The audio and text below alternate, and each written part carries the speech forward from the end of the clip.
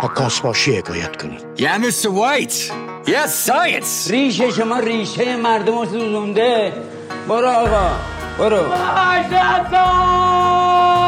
Harry Potter, the boy who lived, come to die. فیلمو چی؟ گراف عکس متحرک از قبلی‌ها. میخوان سر منو ببرن. روز داخلی سینما. سلام، شما شنونده روز داخلی سینما از رادیو ایران اینترنشنال هستین. در این برنامه من و همکارم مرسا رهنما و من و همکارم امید آهنگر مروری می‌کنیم بر اخبار و موضوعات هنری و کمی بیشتر درباره اتفاقات روز دنیای هنر تأمل خواهیم کرد. پس با ما همراه باشید. روز داخلی سینما. در این برنامه میشنویم از بلعیده شدن ژانرهای متنوع سینمایی توسط گونه کمدی، نگاهی به افتتاحیه بیجان 42مین جشنواره فیلم فجر. سینمای ایران در سال 1402 در حالی از مرز 950 میلیارد تومان فروش عبور کرده که همچنان کمتر از 2 ماه به پایان سال باقی مونده و بر اساس گفته کارشناسان تا پایان سال این مبلغ به بیش از 1000 میلیارد تومان افزایش پیدا خواهد کرد که سهم زیادی از این مقدار فروش مربوط به فیلم‌های کمدی است. متأسفانه سینمای اجتماعی و باقی ژانرهای سینمایی توسط ژانر کمدی در حال از بین رفتنن و این میتونه یه زنگ خطری برای سینمای ایران باشه. نگاه گسترده‌تری هم به این ماجرا که می‌کنیم می‌بینیم که اهالی هنر هر از گاهی نسبت به این اتفاق واکنش هم نشون میدن و یه جورایی دارن هشدار میدن. مرسا هشدار بیجایی هم نیست. امسال اگه از بین فیلم‌های اکران شده یه حساب سرانگشتی بکنیم می‌بینیم که جمع فروش بالای 30 فیلم غیر کمدی یه چیزی حدود 300 میلیارد تومان بوده، اما وقتی فیلم‌های کمدی سال رو بهشون نگاه می‌کنیم می‌بینی که حدوداً 10-15 تا بیشتر نیستن و این 10-15 تا فیلم بیشتر از 600 میلیارد تومان فروش داشتن و همچنان هم خب بعضیشون روی پرده سینما هستن. ببین از نظر اقتصادی بخوایم بهش یه نگاهی بکنیم برای سرمایه‌گذارا و به خصوص سینمادارها و اقتصاد سینما بد نبوده، مخصوصا بعد از دوران کرونا و تعطیلی سینماها و اون دوران پسا کرونا رو هم که شاهد بودیم. اما یه نکته مهمی که این وسط وجود داره اینه که در سینمای ایران به خصوص در سالهای اخیر و از اوایل دهه 90 ژانرها کاملا دارن از بین میرن یا خیلی کمجون شدن. یکی از دلایلش هم اعمال سانسور بیش از حده که روز به روزم داره بیشتر میشه و این نتیجه‌ای نداره جز اینکه خیلی از ژانرها رو داره از بین میبره و فیلمسازها و تهیه کننده ها رو به سمت تولید آثار کمدی پیش میبره. اصلا ما مگه بجز ژانرهای کمدی و اجتماعی و این گونه ارگانی که خب مخصوص حکومت و در سالهای اخیرم تولید این نوع فیلم‌ها میبینیم خیلی زیادتر شده و همچنین ژانر هنری که مربوط به هنر تجربه هستش سینمای دیگه‌ای هم در سالهای اخیر داشتیم. اساسا سینمای ایران بعد از اتفاقات سال 1400 دیگه یه جورایی رسما حکومتی شده. مرسا اینو میشه از فیلم‌های دو دوره اخیر جشنواره هم فهمید. مشکل همینه دیگه. معلومه از بین این 4 تا ژانر سینمایی که گفتی بیشترین مقدار فروش خب به چه دسته‌ای تعلق میگیره. اگه یه نگاهی هم به گیشه فروش فیلم‌های امسال بکنیم می‌بینیم که تکلیف فیلم‌های ارگانی و حکومتی که مشخصه، به جز تولید به چیز دیگه‌ای در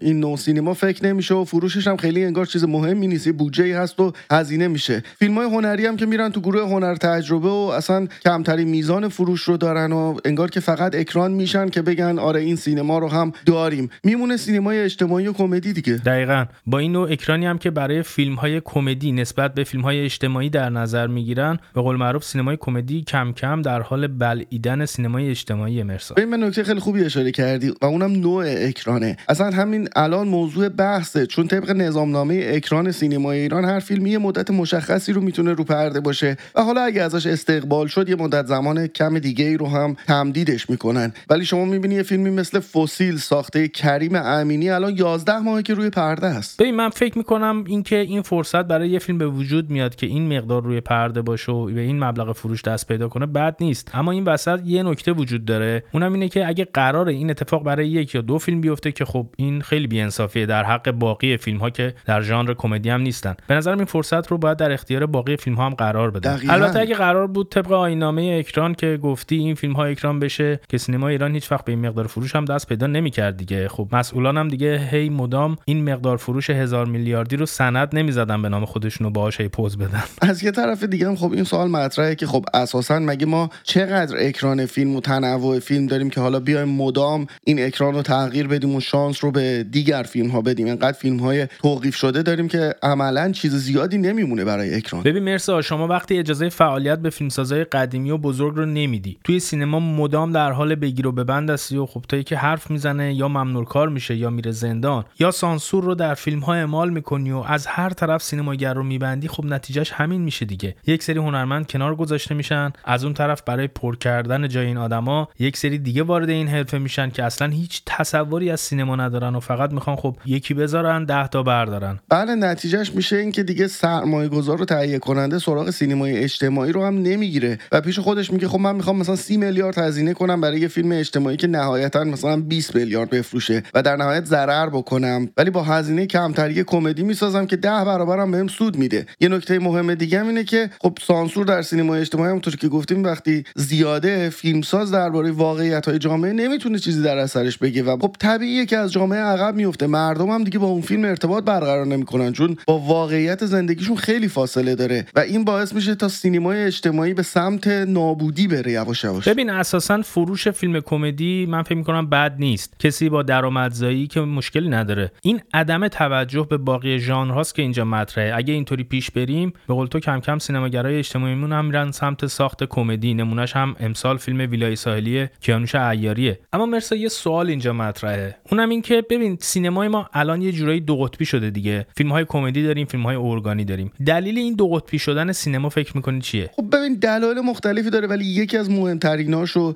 بیشترین چیزی که جلوی چشممونه سرکوب و سانسور سینماگراست که در واقع سینمای اجتماعی رو عطاشو به لغاش میبخشن و فکر می‌کنم یکیش هم کم رنگ شدن بخش خصوصی سینماست. سینمای ما متکی به بخش خصوصی نیست و اساساً بخش خصوصی خیلی نمیتونه وارد این چرخه تولید فیلم بشه. وقتی شاهد تولید آثار متنوع تری باشیم و بخش خصوصی جلو بیاد، سینمای دولتی هم بالاخره ناچار میشه باهاش رقابت بکنه. ولی وقتی که سینمای ارگانی یا سینمای حکومتی بودجه داره و داره تولید میکنه و عملاً رقیبی هم نداره، اینه که فیلمساز مجبور میشه قبل از اینکه به اثرش یا فیلمنامه یا باقی چیزا فکر بکنه به سرمایه‌گذارش فکر بکنه، حالا یا بره سراغ فیلم ارگانی یا کمدی که حداقل هم کارش رو در واقع بیمه میکنه، همین که در واقع ارتزاق میکنه باهاش. بله دقیقاً همینطورم که گفتی. وقتی سرمایه‌گذار دولت و ارگان‌های دولتی باشه نتیجهش هم مشخصه. حتی در چند سال اخیر ما در جشنواره فیلم فجر هم شاهد خیلی از فیلم‌های حکومتی بودیم و هستیم و خیلی از فیلم‌های بخش خصوصی هم هستن که اصلا در این جشنواره پذیرفته نشدن.